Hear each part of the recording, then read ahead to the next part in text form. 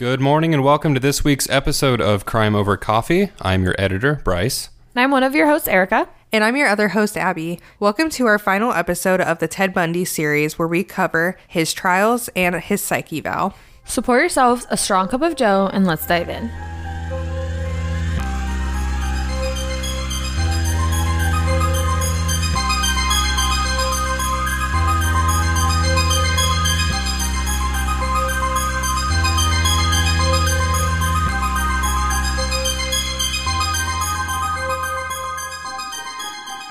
In June of 1979, Ted Bundy stood trial for the Chi Omega murders and assaults, as well as the attack on Cheryl Thomas shortly thereafter.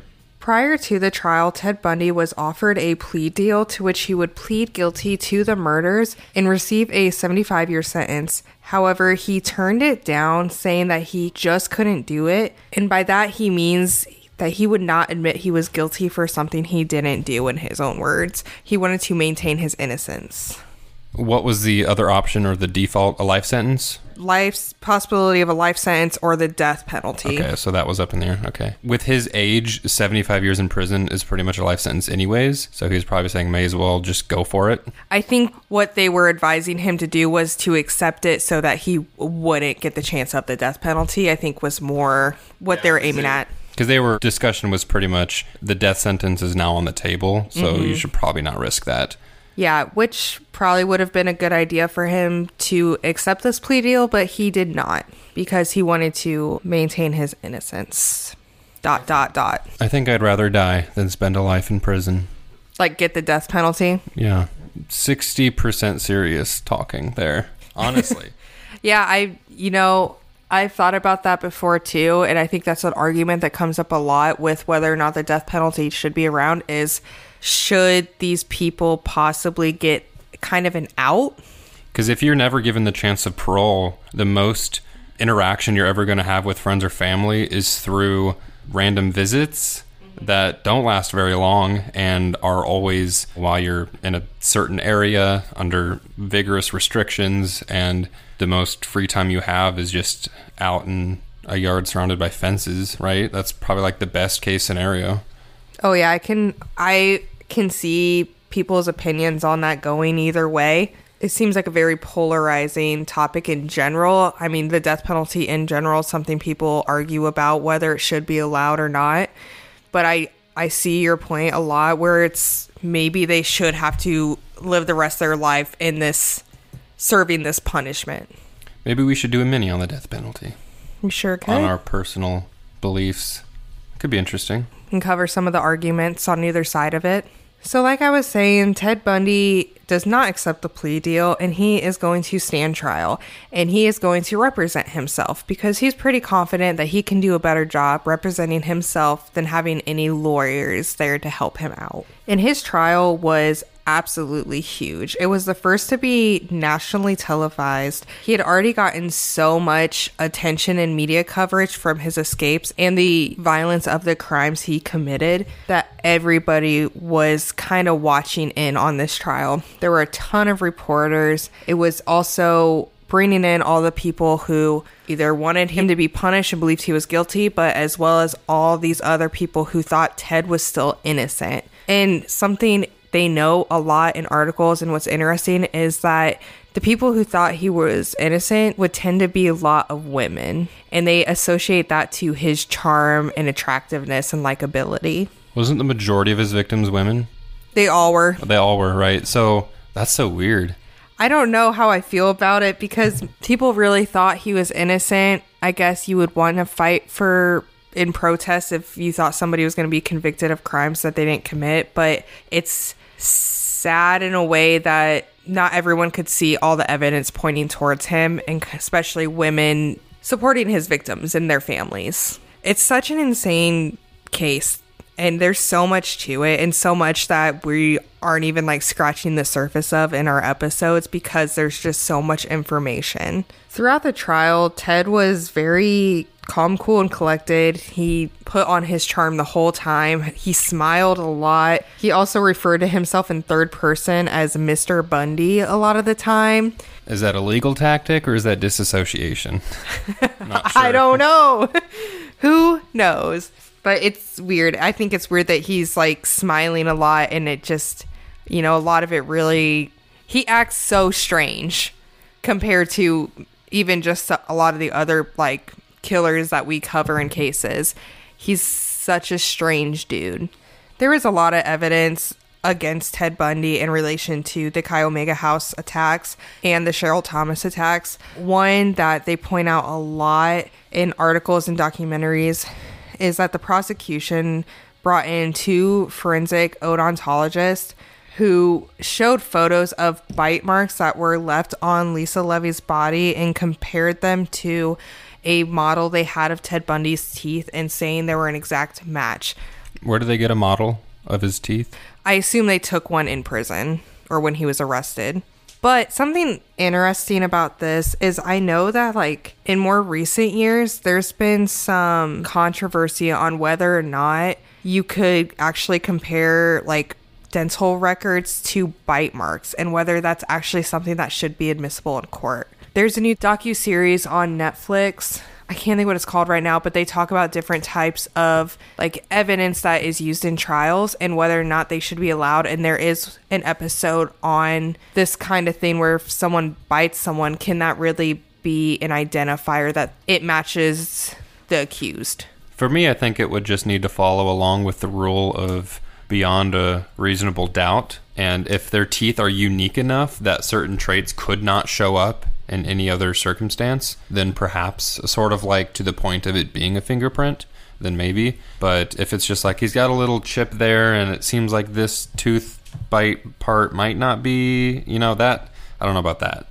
I do agree that it's probably not something that should be admissible in court. We've done some different cases of wrongful convictions where little things were taken into consideration and then people were wrongfully convicted for things like hair samples being compared to other hair samples instead of actually DNA tested. I think that comparisons are always something that can be off or similar enough that you call it the same, and it's not always. I think that's a really good way to put it, looking at comparisons, not actual like DNA or trace evidence, but comparing two things that maybe look alike. However, I know that there's other cases where they look at comparison and it could be something that's very important to convict a person. And even though forensic science is technically a science which uses a lot of quantitative measurements but also qualitative, so you can compare things qualitatively in science technically, but when it comes to whether or not you're going to accuse someone of something or put someone in jail or give them the death sentence, perhaps you should focus on things that are a little bit more number-based and quantitative and for sure, rather than seems like it and that's likely. Yeah, and for this case, I think it was a good thing that they used it. We know that Ted Bundy is guilty of these crimes, so I'm glad it worked out correctly in this case. I just do wonder how many cases there are out there where maybe it was like a bite mark that convicted the wrong person. Just to play devil's advocate a little bit, there's also the flip side where how many more cases would have been solved if they weren't quite so 110% rigorous on different things, which is just, of course, the flip side of looking at it. But the whole world of that is so nebulous and weird and always changing. There's a lot of different ways everything could go. I really think that unless like a piece of his filling was found in their arm from like one tooth and then they were able to compare that somehow, I don't know that can be traced, but I feel like there has to be something more traceable than just comparing everything. Yeah, in a sense it's similar to something a little out of context here, like if someone got punched really hard in the head and you compared the dents from the knuckles in their skin or like fractures in the skull and say, the spacing kind of lines up with their knuckles. Like that's kind of the realm of where that's going, of just comparing things just because they're close enough. Either way, this testimony from the forensic odontologist was really big in the jury's decision, they say later on, in convicting Ted. They also had witnesses from the Chi Omega house testify that they saw Ted Bundy at the house that night. They had another eyewitness see him leaving. And overall, they just had a pile of evidence against him. And the jury came back with a guilty verdict. On July 24th, 1979 is when Bundy was officially found guilty on 2 counts of first-degree murder and 3 counts of attempted first-degree murder and 2 counts of burglary. And this is something that I don't know how I feel about it, so I'm going to say it and see what you guys think. Before the judge gave his punishment or sentencing to Ted Bundy, first, I'm going to tell you guys 2 things. Bundy says, "I'm not going to ask for mercy, for I find it somewhat absurd to ask for mercy for something I did not do. So I will be tortured for and will suffer for and will receive a pain for the act, but I will not share the burden for the guilt." And the judge's response is, "It's a tragedy for this court to see such a total waste, I think, of humanity that I've ever seen in this court. You're a bright young man. You'd have made a good lawyer. You went another way, partner." And he says some other stuff too, but he's kind of saying like, "You seem like such a good guy, Ted, but you wasted it." And it seems like a weird statement to me. What do you guys think?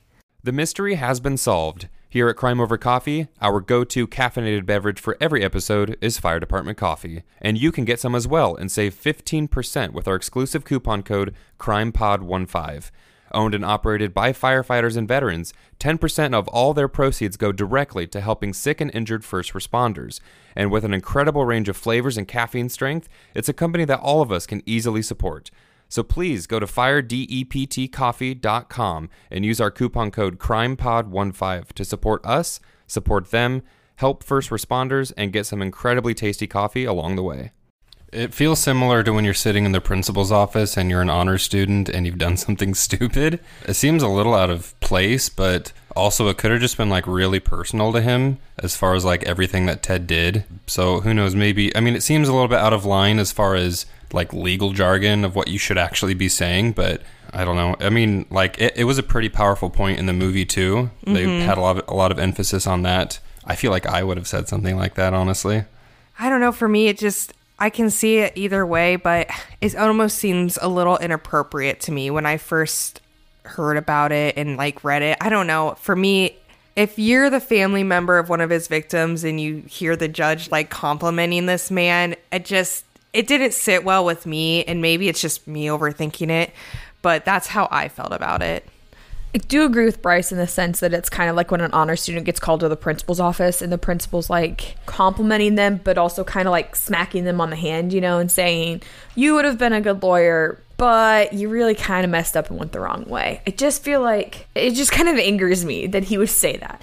I guess to go back and clarify a bit about what I meant, I probably would have stopped at the waste of space, waste of human life type of comment, because that's really what I resonated with. The whole, you know, saying you would have been a great human being, you would have done great things in the legal world, all that stuff, a little bit unnecessary for sure. From his perspective, he was probably just trying to give extra context to what he was trying to say, of like, even though you could have been a gifted person, you've now turned into something so evil, like just to give extra context there as a comparison without actually complimenting him. But that part I probably wouldn't have ventured into. I kind of see it as him trying to almost make Ted Bundy feel bad for the choices that he's made. And it's almost like when your parents use the D word with you and they say that they're disappointed in you. I don't know that there's anything worse than hearing one of your parents or like a friend of yours say, "I'm disappointed." And I feel like maybe that's kind of the route that he was going. Like, "I'm disappointed in the choices you made. You could have had this great life, like a much better life, and have made a lot better of choices had you not killed a bunch of people." Well, there's a slammo from Erica. Ted Bundy did receive the death penalty, and that was supposed to be carried out by way of electric chair. In January of 1980, Ted Bundy went back to trial for the murder of Kimberly Leach. This trial had one of the most talked about things surrounding Ted Bundy happen during it.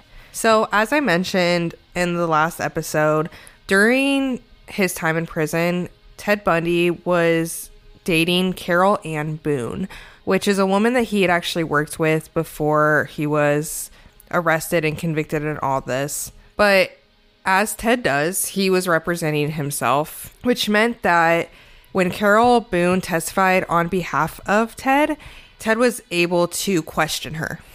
And during this time, he proposes to her and she says yes. And then he says, do you want to marry me? And she says yes. And he says, I want to marry you. And then he announces to the courtroom that because of this specific Florida law, if you make a declaration of marriage in front of a judge in a courtroom, it's legally binding. So then because of this, him and Carol were officially married. Is that not insane? And I'm sure from her perspective, it was so romantic. Yes, because she's one of the people, and she talks about this even later on in life. She truly believed that Ted Bundy was innocent through all of it. I mean, they say love is blind, but I feel like that's just so extreme. A little bit more about Carol and Ted's relationship. While he was in prison, she would come and visit him and would smuggle stuff in for Ted. And they also weren't technically allowed to have conjugal visits, but I guess there was the right kind of guard in there who would accept payments or whatever and kind of let them do their thing in the corner.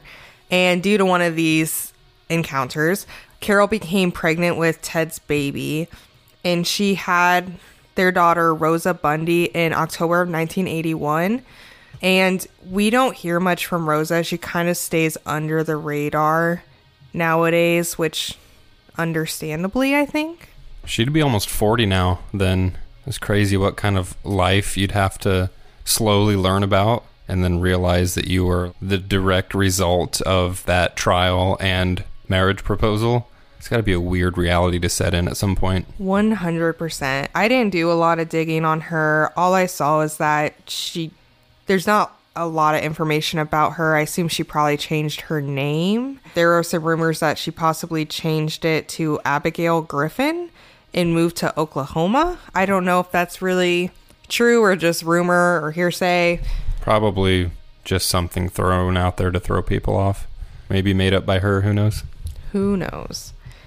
Carol and Ted did end up divorcing in 1986, and she passed away in 2018 in a retirement home. And she has done some interviews with different people, and you can find some information about her relationship with Ted and what she kind of went through if you watch the right documentaries or read the right books. So is that 3 marriage proposals for him? Yes. Yep, because there were 2 before.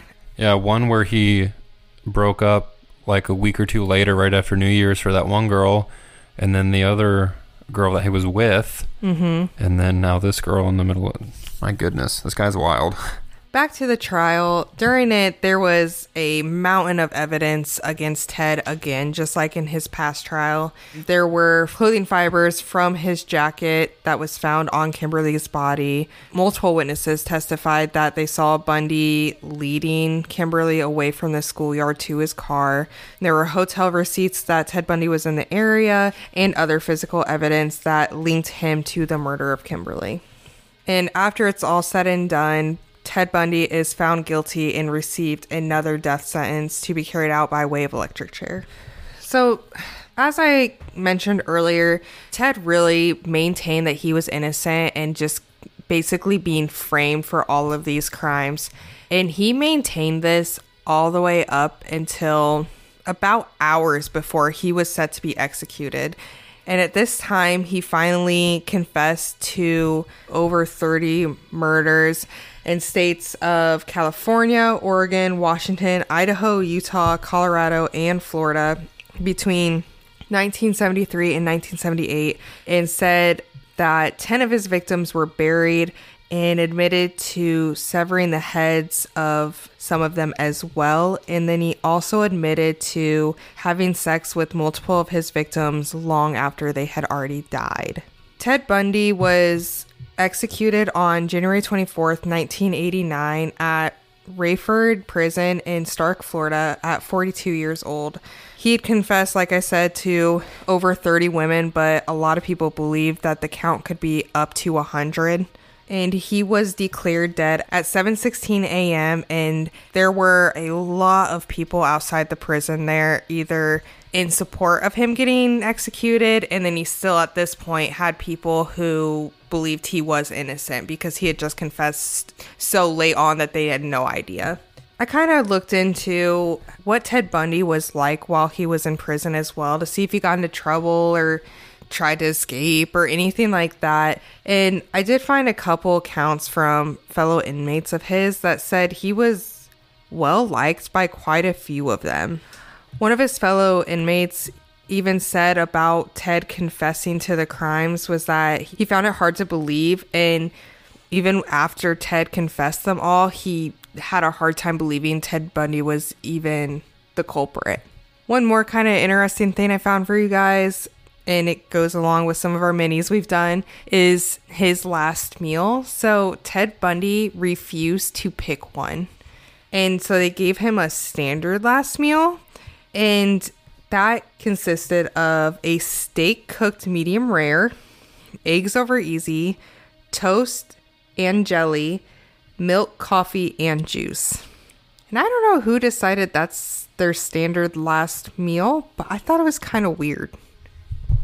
It's like, here's a bunch of breakfast and some steak. Yeah, just like, I wonder who decided this is what it's going to be now. And I wonder if it's different depending on the prisons, too.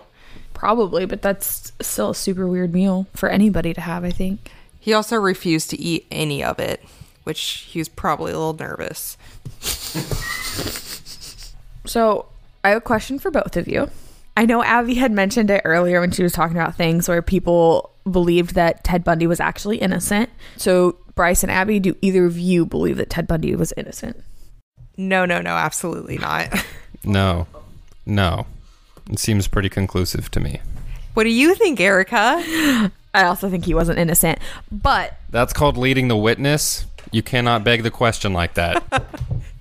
I do not believe that he was innocent. But if any of you guys that are listening believe that he was innocent, go ahead and like comment on social media, email us, message us, whatever. We'd love to hear your thoughts. But Abby had mentioned that people back then believed it. I actually found an article from 2019 and some posts on a website called Quora, which from what it looked like, it kind of seems like Reddit. And so people were commenting on there, like discussing whether or not they thought he was innocent. And that the one post that I found that I'm going to read to you from Quora was actually posted on January 30th, 2020.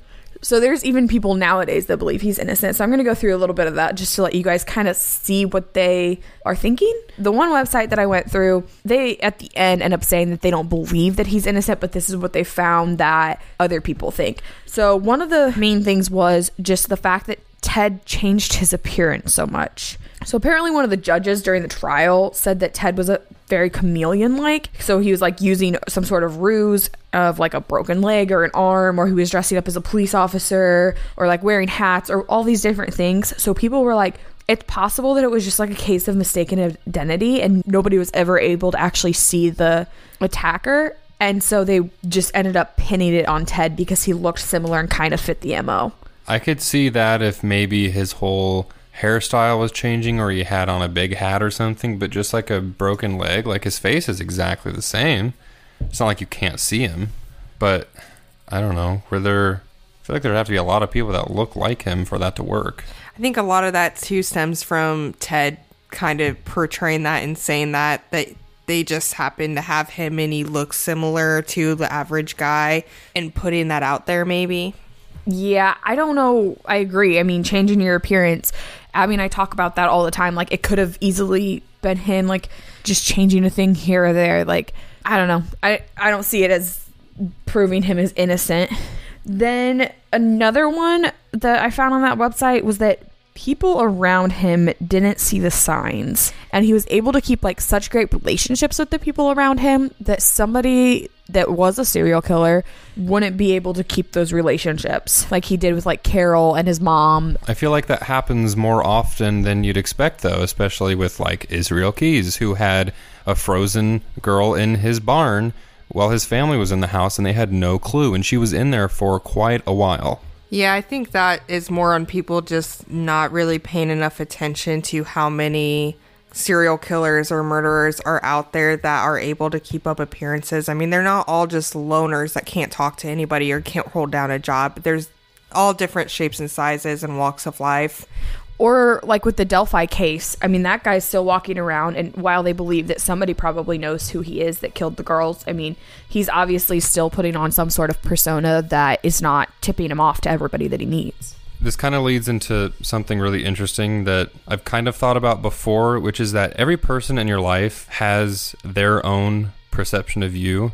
The only real you that you know is how you know yourself. For instance, how Erica knows me is different than how Abby knows me.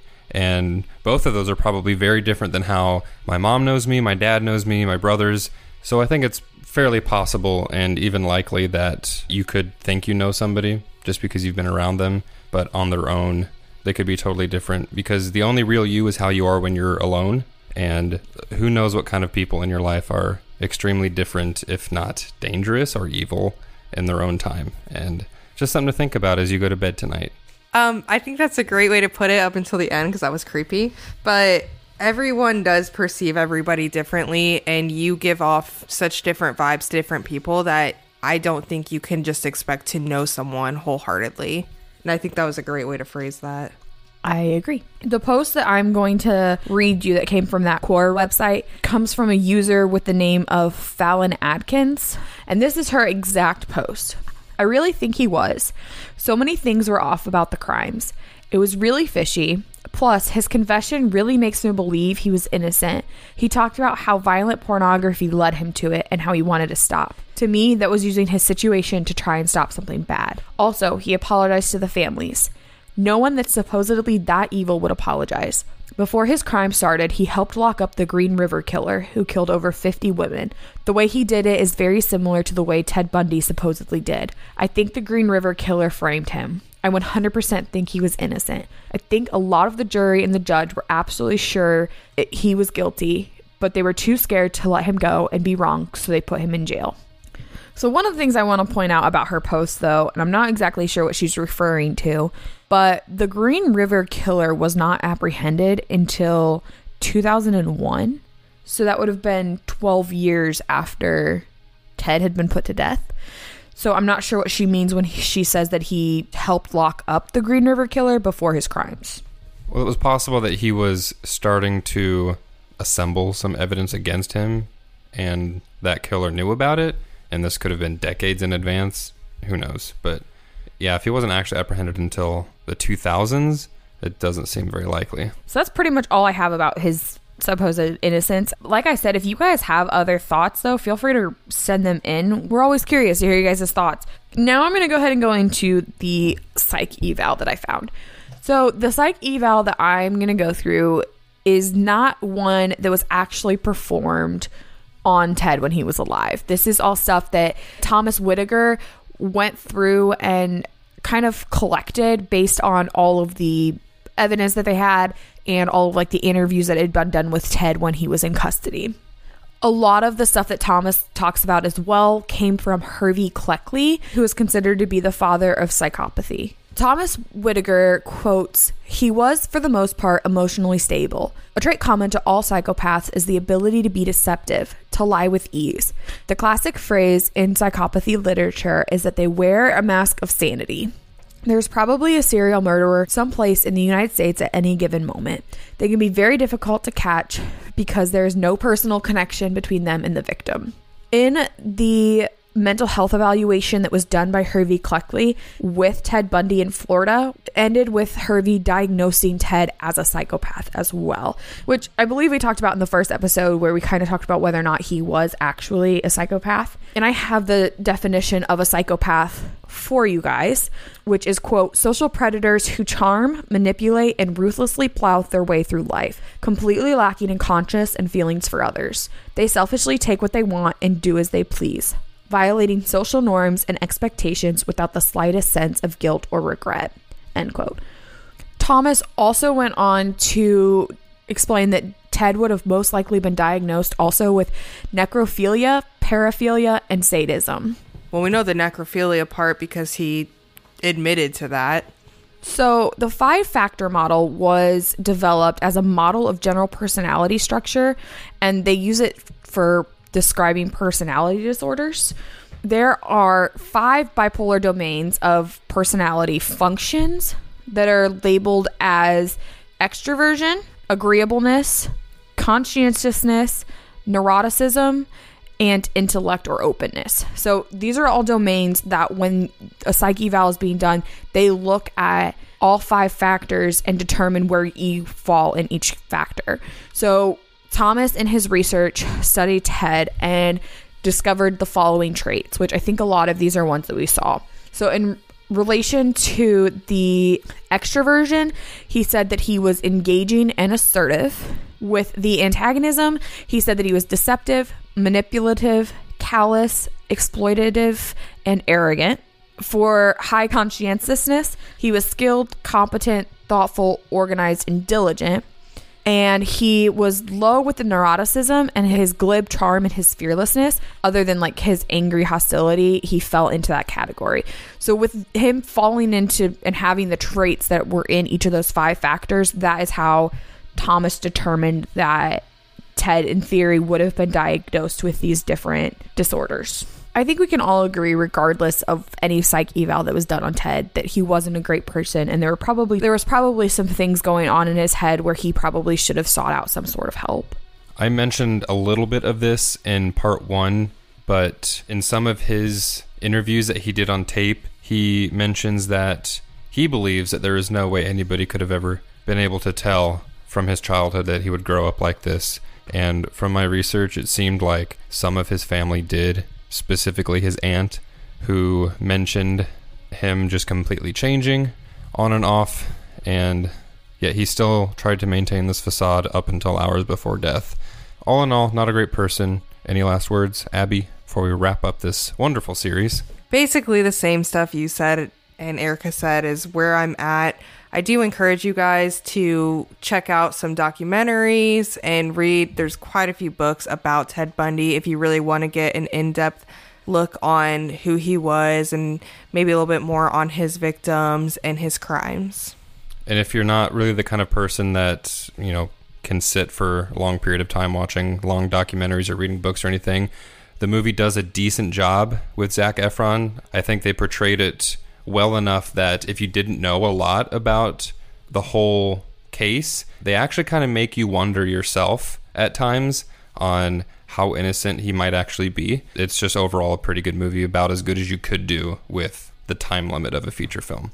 So that wraps up this series on Ted Bundy. Thanks for listening to all 4 parts. We know it was pretty extensive as far as all the details, but we do try to give you as much information as we can, and we will see you next week. Thanks for listening to this week's episode of Crime Over Coffee. You can find us on Instagram at Crime Over Coffee or on Facebook at Crime Over Coffee Podcast, where all of our photo and video content for each episode can be found. You can also email us your thoughts and case suggestions at crimeovercoffeepod@outlook.com. Also, all of our sources can be found in the show notes of each episode. If you would like, you can support us by going to anchor.fm/crimeovercoffee. Donations are greatly appreciated and assist in making the podcast possible. Other ways to support us include recommending us to friends and family, giving us a 5-star review on Apple Podcasts, and subscribing to us on your favorite podcast listening medium. So again, thanks for listening, and we'll see you next time.